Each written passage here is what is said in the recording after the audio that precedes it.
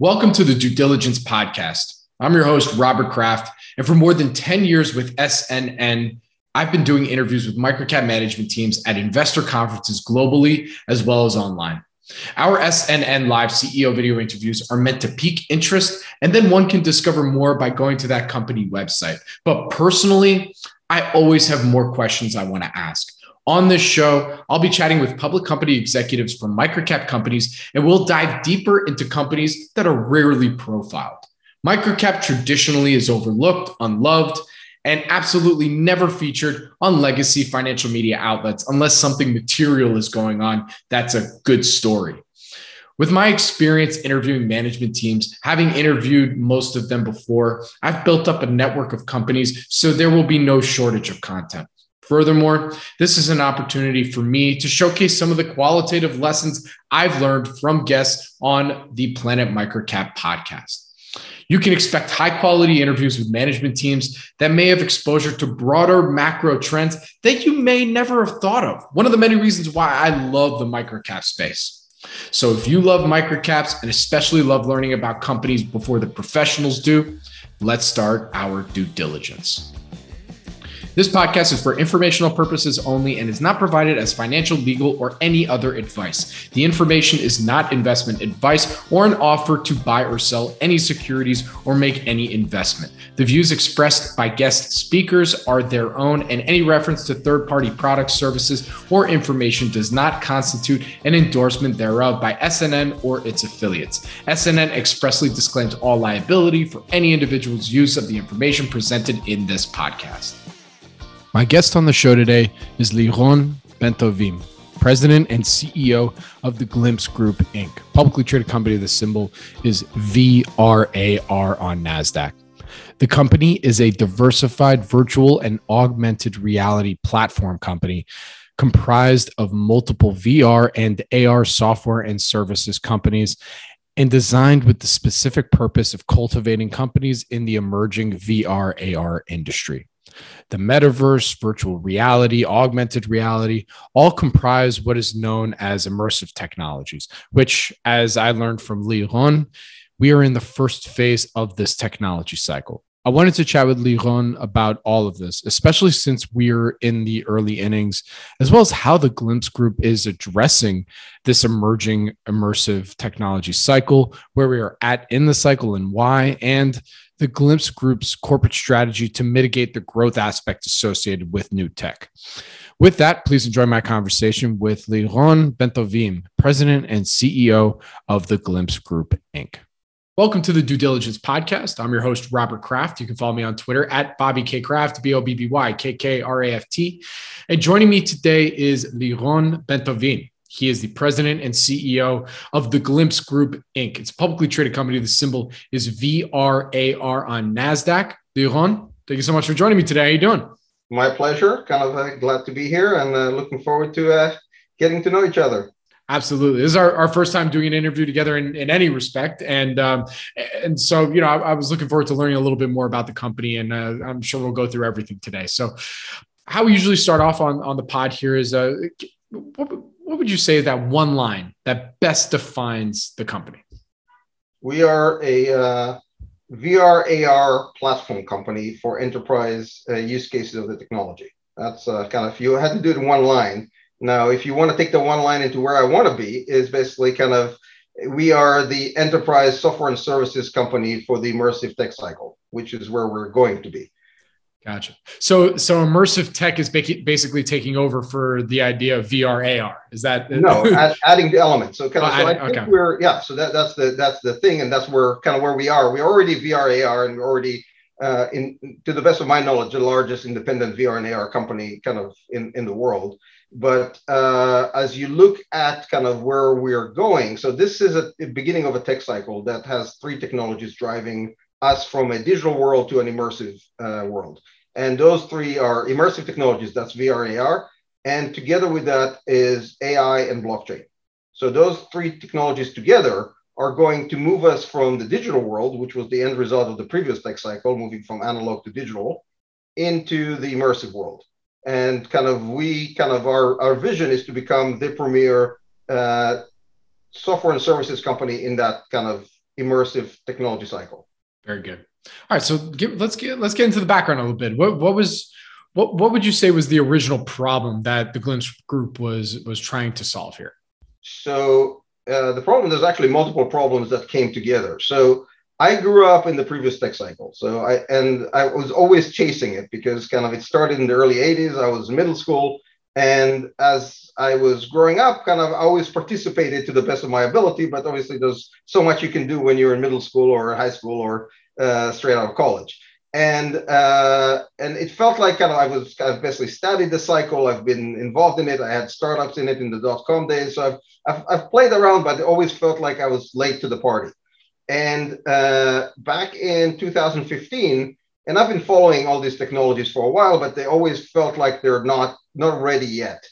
And in 2015, I saw that we're in the beginning of a new tech cycle, where those three technologies are going to come together and really move us from a digital world, which is the end result of the previous cycle, to an immersive world where everybody's talking about the metaverse. That's the end game of this cycle. Where we will kind of spend all of our time, instead of looking at digital 2D screens, immersed in 3D. And I was looking at that and say, okay, this is where I want to be in life. I understand being early in this tech cycle is great, especially if you know it's early, has a lot of challenges. And so that's kind of one opportunity that I saw. And I said, okay, I need to play in this thing. The logical thing to do was to either find a company that needs a CEO, or kind of find like a technical partner kind of that wants to kind of build something with me and then go build a startup in this space. But I thought there was another problem out there. And that problem is that starting a company in the early stage of a technology cycle where there's no market and there's no kind of traction with enterprises or consumers or anything is very, very hard. And I wanted to build a different model where companies can work together, getting their strength. I looked at all the different models out there for starting companies and how they work with venture capital, with incubators, with accelerators, and trying to build a model that is better than those, that kind of would allow for startups to be more successful and more likely to succeed. And the Glimpse model and the ecosystem we've built is the answer to that problem. So there's a technology problem and there's a starting a company in early stage of a cycle problem, and combining those problems together really kind of was the logic behind Glimpse.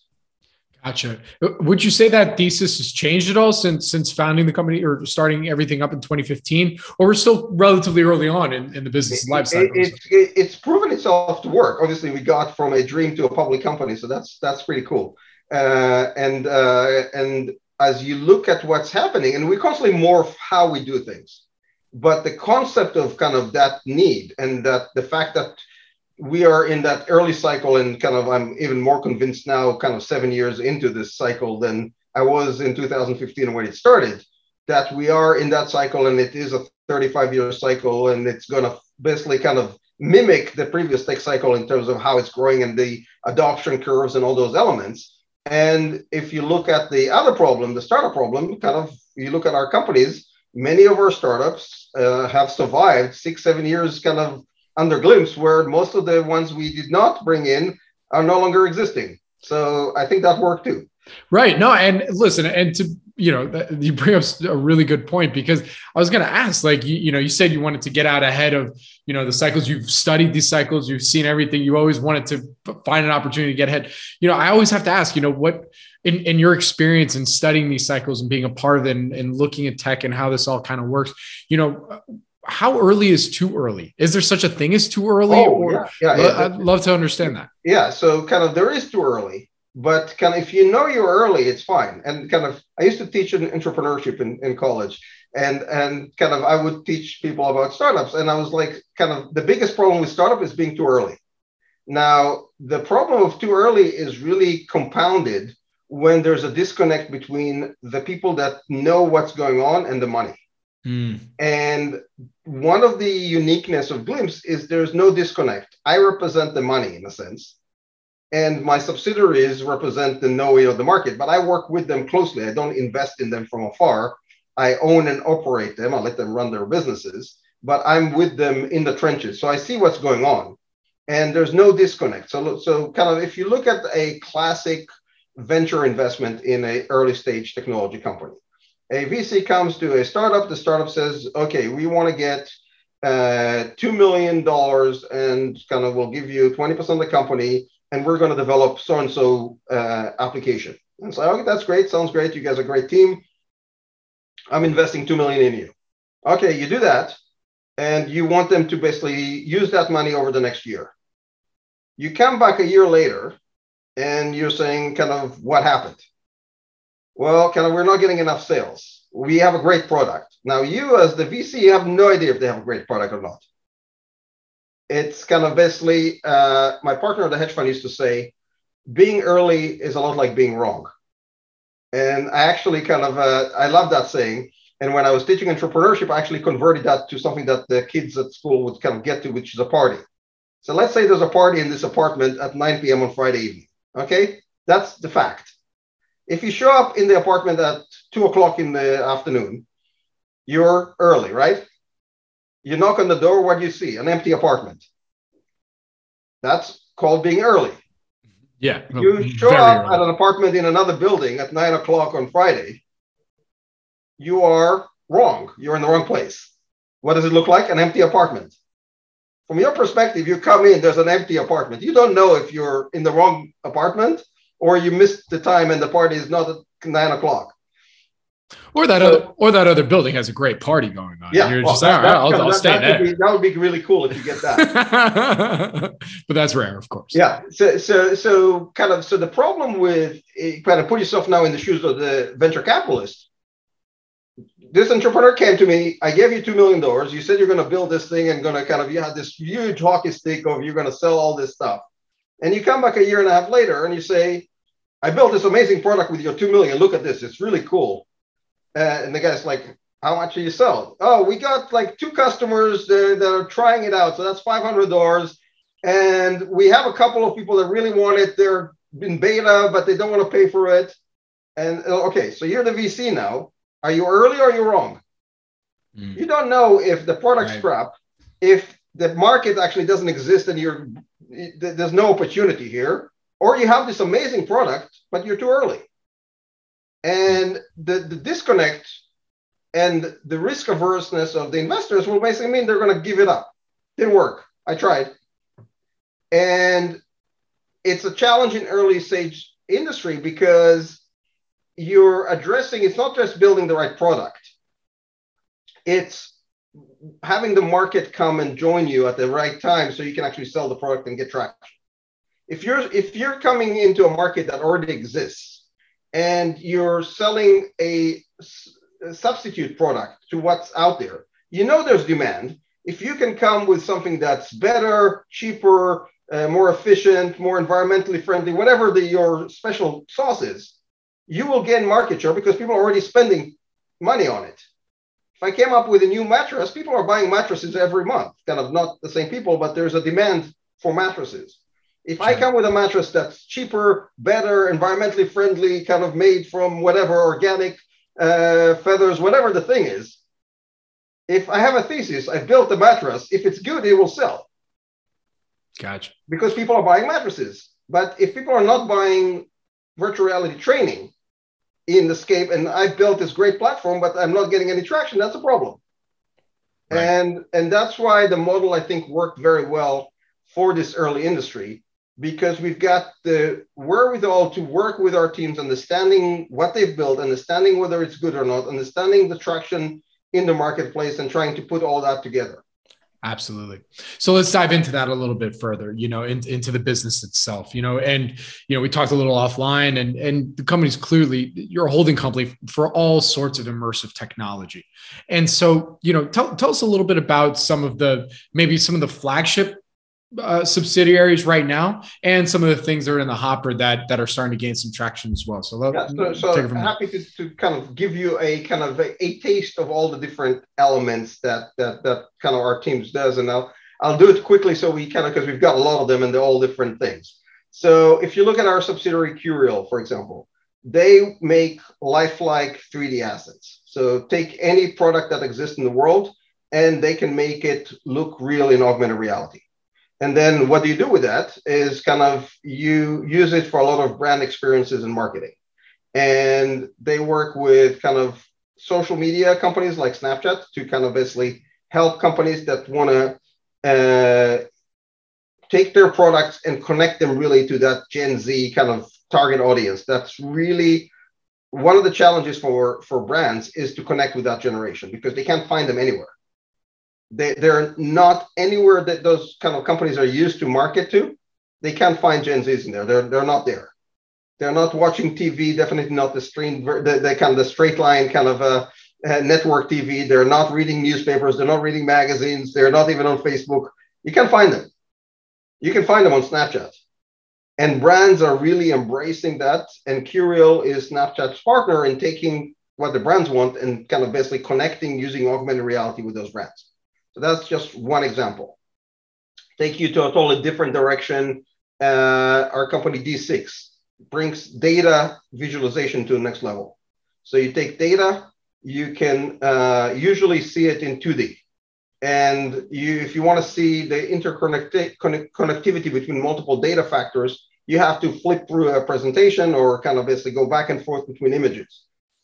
D6 takes that data and allows you to see multiple dimensions of data in virtual reality in one go. Go in a totally different direction. Architecture, our subsidiary Augd, allows you to see buildings before they're done, or see kind of take floor plans and actually lay them on the real place. So you can actually walk the floor plan in the right space and see how all the things come out before the building is built, or if you're redesigning a floor. Going in another totally different direction. Immersive Health Group are kind of helps train nurses and medical professionals on situational healthcare scenarios. So you've got a patient, something is happening. What do you do as a nurse? I can put you in that scenario. You go through that and you run with it. Adept, our learning and training company, works with universities to bring students kind of into the scenarios they need to be trained in. So if you're a student, you want to get trained in inventory accounting. So we partner with Nova, one of the universities. We've built an inventory accounting module where students go into a warehouse in teams and they need to count inventory in the warehouse, something that you can't really show in a school, but kind of in VR, it works amazingly well. And kind of it's been kind of well received by the students and the faculty and kind of the accounting firms that are going to take those students and make them into auditors. I can go on and on, but you get the kind of the diversification of what we have. Absolutely. Well, no, this leads into my next question about, criteria. I mean, the company just recently announced the merger of Brightline Interactive, and also the acquisition of, you announced this on June 1st, of Pulpo AR. So I'm just curious one, maybe using these two announcements as examples of what some of the criteria that you're looking for when considering adding, some of these new startup ideas or new ideas to the portfolio. So when we look at acquisitions, we obviously are looking, first of all, for a great acquisition, and kind of everybody wants great acquisition. Yeah, kind of like, that's pretty cool, right? Yeah. So we're looking for great teams, great technology, all the stuff that everybody else is looking for. And kind of obviously kind of, if you don't meet that, you're not doing that. And then you want to have a great deal for your shareholders. So that's kind of also pretty common. Then what we're looking for, because of our ecosystem, so we've got kind of all these companies that are all, in a sense, kind of brothers and sisters in the Glimpse family, because everybody owns a piece of Glimpse. So they all kind of share with each other. They all have their own teams, their own vision, their own products, what they're focusing on, but they all want to work with each other. So as we bring companies in, one of the important things is the ability for them to make the rest of the Glimpse companies, the ones that existed before they joined, much better. And for the Glimpse ecosystem, so all the Glimpse companies and Glimpse management, to make them better. So how do we take something that's already good, that we're getting at a great deal, and we can make it much better by kind of bringing them into our ecosystem? So that's kind of the strategy behind our acquisitions. And we're looking for, as we bring kind of new accounts, we can then lever those accounts and sell into those accounts significantly other solutions that Glimpse has. When we bring a new company with new technology, we can also take them to accounts we already work with and kind of add something else that we can sell into those. So that's an important thing. The technologies that we have, sometimes those technologies connect with each other. So one technology is making the other technology much better. And so example, Polpo has really good computer vision technology. They're using that. They're one of the leaders in try-on for cosmetics. So that's great. Now let's take that example and what I talked about, what we're looking for, and see how that fits into what we're doing. So first, Polpo's most of their sales has been localized either in Turkey, or they've somewhat penetrated Europe and Brazil, where they have a sales presence. They haven't really penetrated North America, and that's a great opportunity to take our relationships, our clients, and bring Polpo solution to them. That's kind of one of the things. Then you look at Polpo's solution, and they're applying, obviously, their computer vision capabilities into makeups and cosmetics, which is something that Curial hasn't done, but Curial is doing a lot of accessories, hats, sunglasses, shoes, all those different try-ons. Again, take the Polpo technology, apply it to what Curial is doing, and that makes Curial better because now it has access to that technology. So you can see how kind of the application of these together makes sense. Another thing that we're doing as we're growing is we're building scale where scale doesn't exist in an industry. So as I said earlier, we are the largest independent software and services company in the space, and bringing one of the major players kind of outside of us, Brightline, into the mix, basically grew our revenue automatically by 50%. With minimal dilution, because the way we structure deals, they're based on performance, and much of that performance will come in the out years in additional growth that Brightline will need to bring into their business over the next few years, because they believe that they can do better under Glimpse than they could do outside. And as you mix all those things together, you're creating immense value for our shareholders, which is what we're kind of trying to do at the end of the day. Absolutely. One thing I wanted to ask about too, in terms of the criteria, I mean, especially in the VC model, a lot of VCs don't care if the company is commercial yet. I mean, is that one of your requirements, or if the technology is something that's really additive? It is. Okay. Kind of, as a public company, we want to get companies that are run as businesses. So we're not there's some companies that I will let VCs have fun with. Those are companies that have long-term R&D, developing something and seeing what happens. All of our companies are generating revenue. That's a criteria. If you're not generating revenue, probably wouldn't care about joining us. And they're kind of working with their customers in almost like a partner-like relationship, where they understand what the customer is looking for the technology that we're bringing in. We develop that for the customer, learn from the customer feedback, kind of come back with the next iteration, and work like that with multiple customers. So that's kind of how we look at companies to bring into Glimpse. That's our model. We'll let the venture capitalists kind of focus on some of the other companies, sure, and hope everybody kind of has a good time. Absolutely. And what's this environment been like for you? I mean, we all see all the macro news that's happening. We've seen kind of the turn away from some of the growthy tech stuff, like just being real, right? So what's been how has this environment been for you? Have you been seeing more opportunities and more deals? Maybe. Yeah. So there's definitely kind of, obviously, on one hand, as a public company, our stock is our currency. So we had to be creative, because I'm not willing to sell my stock here or even use it in a transaction. And we had to explain to companies coming in, is like, if you believe, you will accept stock at a higher valuation. So we've basically have done our deals at our IPO price, which again, is significantly lower than when we traded post IPO, but is a at least reasonable number. And we told companies, look, all payments in stock, which is a majority of our deals, will be done with that minimum. So if the stock's higher, we'll use a higher stock price, because that's where the market is. If the stock's lower, you're going to get this number. And if you don't want to do this, we're not doing the deal with you. And obviously the value proposition of joining Glimpse was compelling enough that we got the deals done. But it definitely is making it more difficult to do that. On the other hand, as we're getting into this tough economic environment, there'll be opportunities and deals, and you can probably kind of get better deals than you would have gotten otherwise. So it's kind of it's all about kind of being able to do the right transactions that create value for our shareholders and kind of long term kind of allow us to grow Glimpse continuously, kind of significantly higher than the industry. Absolutely. I mean, what does the landscape kind of look like right now for immersive technologies? Are there other glimpses out there doing similar things, or is it all kind of siloed off into individual companies? Yeah, it's all siloed off. So it is. If you look at the world, we're unique. There's no one like us. Now, every one of our companies has competitors that are doing things like them. Those are the siloed companies. Some of those are kind of groups of people that manage to kind of bootstrap themselves into kind of becoming a company, and those are usually the ones we like to acquire because kind of managements that got here kind of bootstrapping usually are good business people that know how to run a business. And then you've got the venture-backed companies that kind of basically have raised a lot more money than the bootstrap companies, but their model is different. They're burning that money.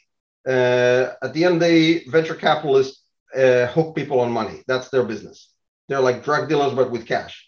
And if a VC gives you $5 million, you're going to end up burning $600,000 your last few months, a month. And now you need to raise more money. You're hooked on it. There's no way out. They don't want you to run a profitable business. That's the last thing they want. They want you to invest as much as you can and try and hit growth. If you hit it and you become a unicorn, awesome. That's what they're looking for. If not, have a good life and go start another company.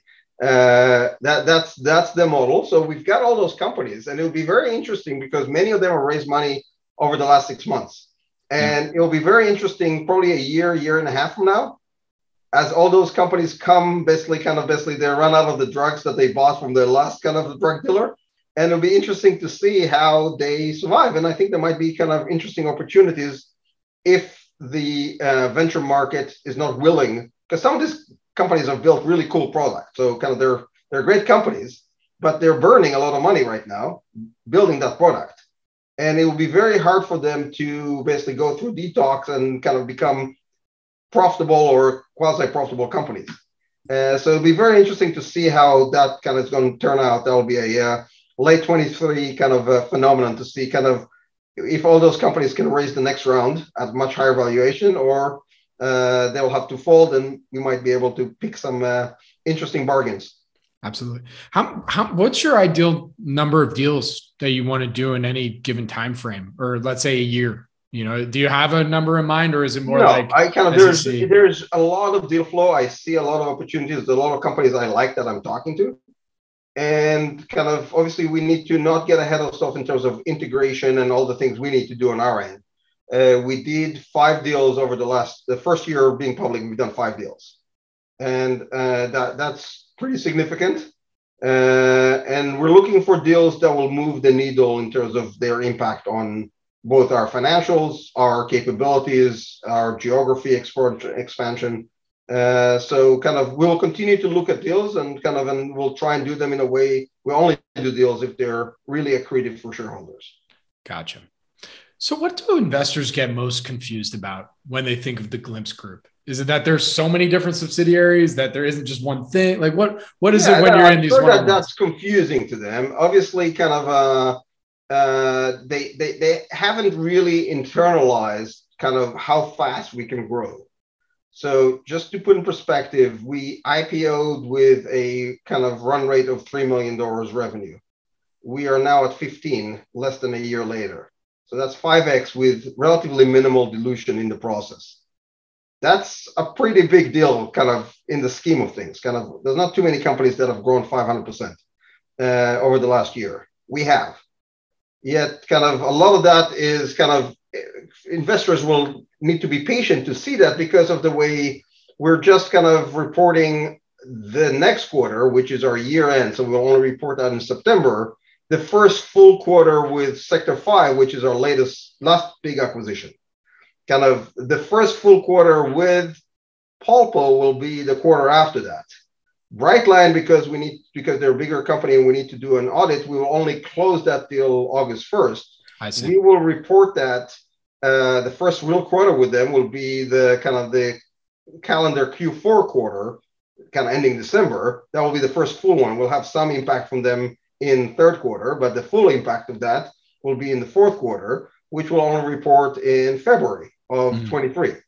So everything that we've announced, and we've told the market exactly what's happening, you won't see that in the numbers, even though it's already done deals, until almost 7 months from now. Sure. And like investors see the cash burn probably, and like, and they don't kind of, they can't kind of see this, and the numbers are growing, and every quarter we're doing kind of more but I can also already see where my growth is coming, even if the market slows down, because kind of I'm adding all these pieces that I already bought. So it's kind of interesting. I think that's where investors don't really see it. So we're right now at a run rate as a company with no growth of $15 million. Yet kind of the last quarter I reported was 2.2 million. I see. So all the information is out there. Everything is in the public domain. It's just a matter of catching. Yeah, but they'll catch up, and then the kind of valuation will catch with it. So there's nothing I can do except keep telling them that this is what's happening and writing everything and filing everything. But if they don't read, then they'll have, if they're an investor, they'll have a pleasant reward kind of at some point, and if they're not, they'll kind of miss out. Understood. So, but to play devil's advocate, I mean, in your opinion, for those that are skeptical, what would you say are the company's downside risks if you had to name? So, if you don't believe that we are in this tech cycle, and that you think kind of VR or AR is not the real thing and it's never going to happen, and it's just like a kind of toy and there's no traction, then obviously kind of the last thing you want to do is buy a growth company that's focused on this industry.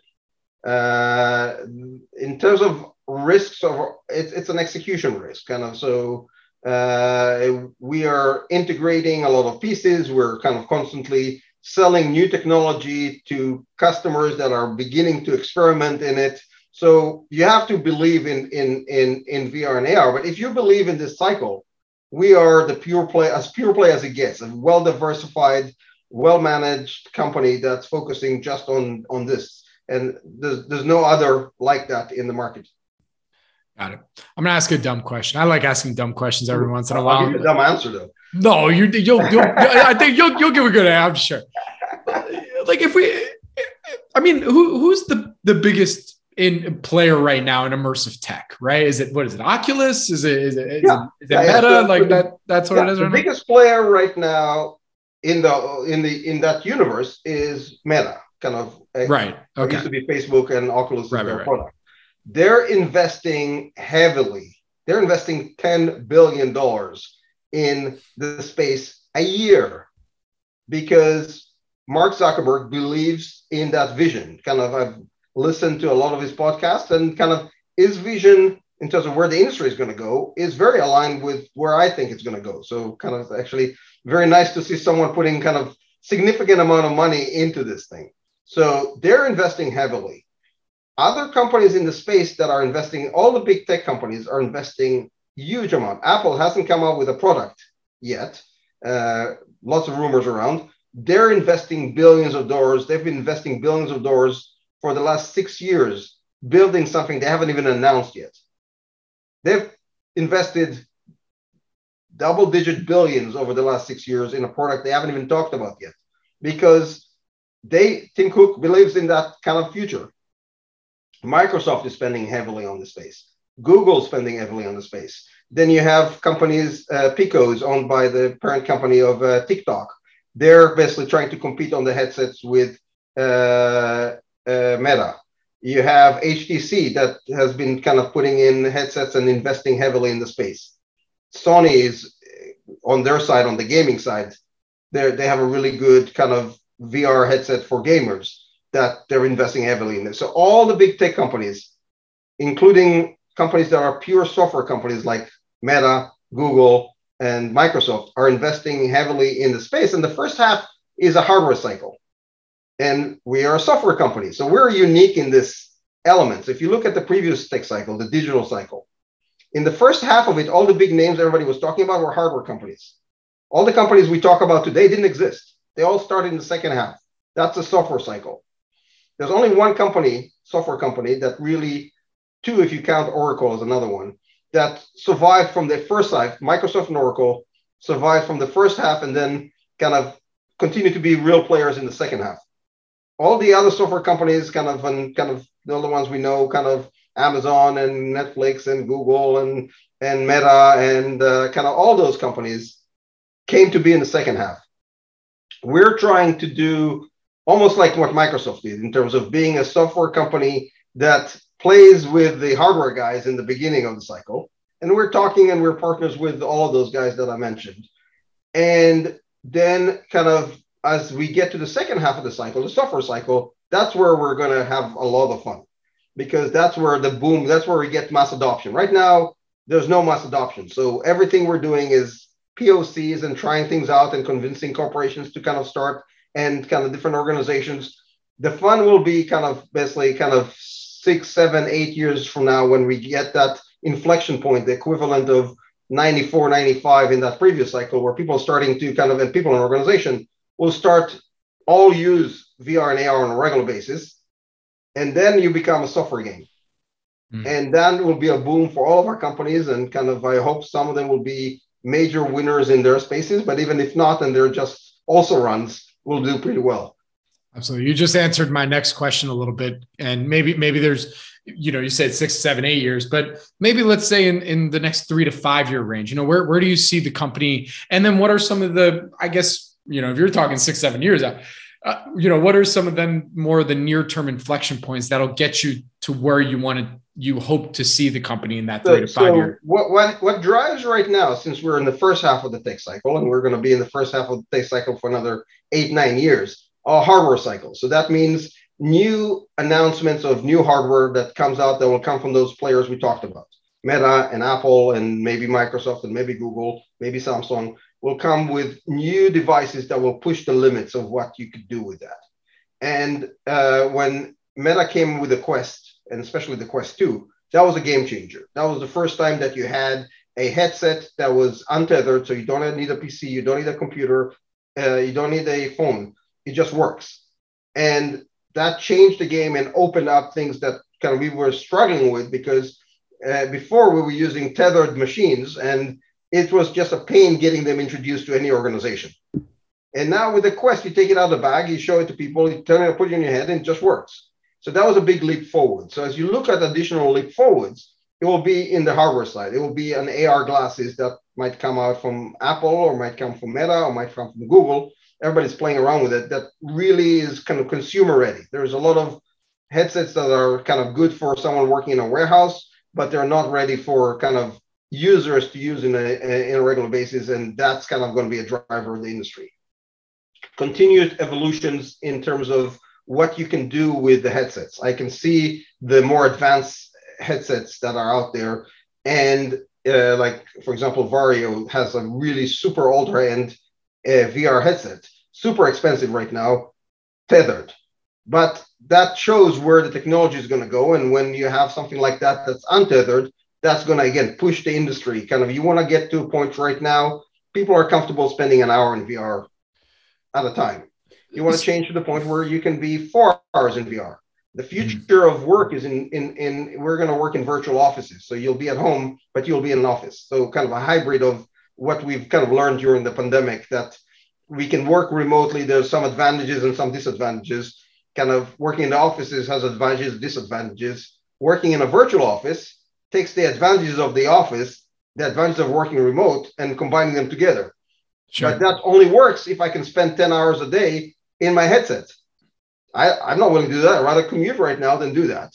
Right. When we pass that inflection point, working in virtual offices will be a thing. Going to a virtual mall, kind of all the whole metaverse will start when people can spend 3-4 hours in a VR setting, and people will then build worlds and experiences that will allow those people to do that. Absolutely.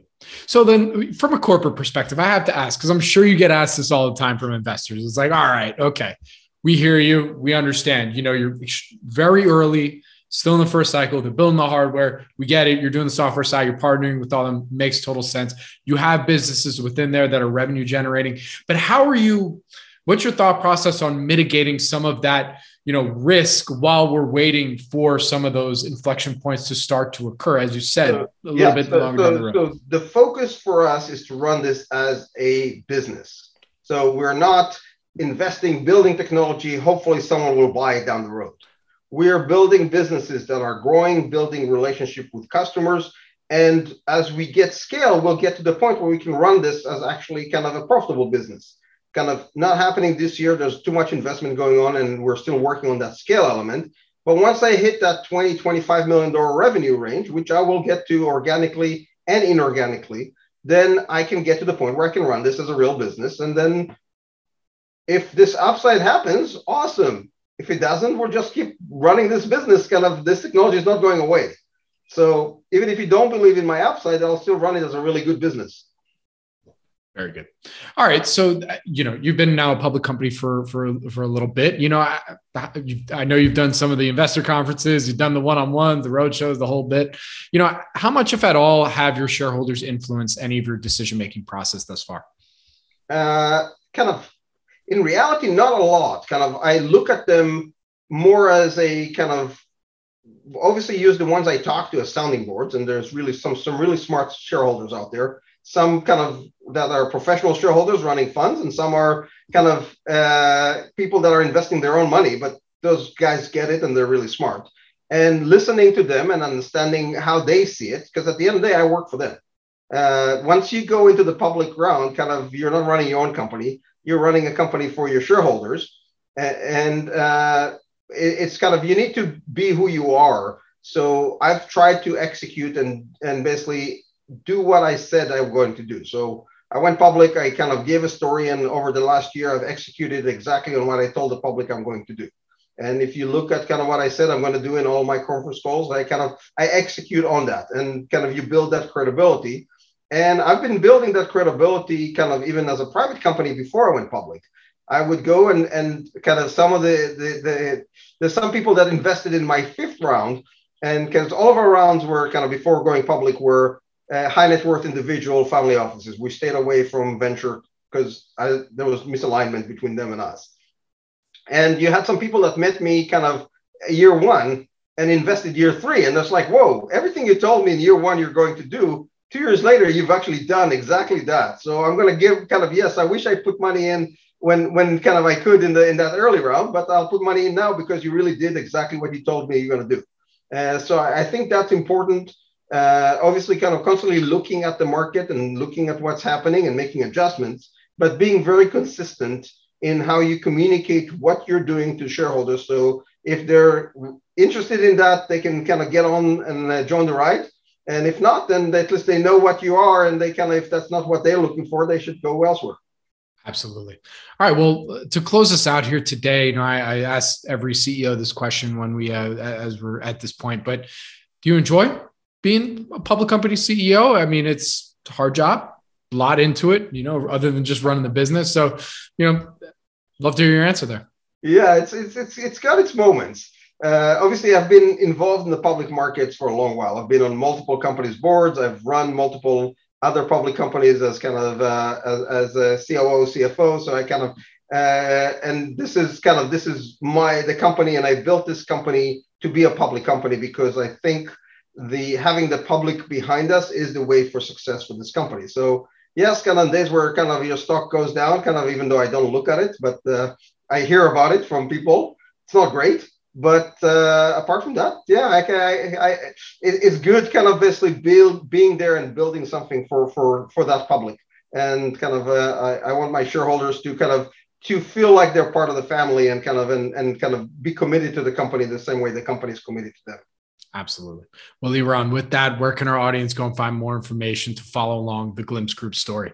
The best place to get information on us is following us on LinkedIn. Kind of that's where we update all the stuff. We're also active kind of the Glimpse Group on kind of Twitter, on Facebook, and kind of our website always has the best and up-to-date investor information.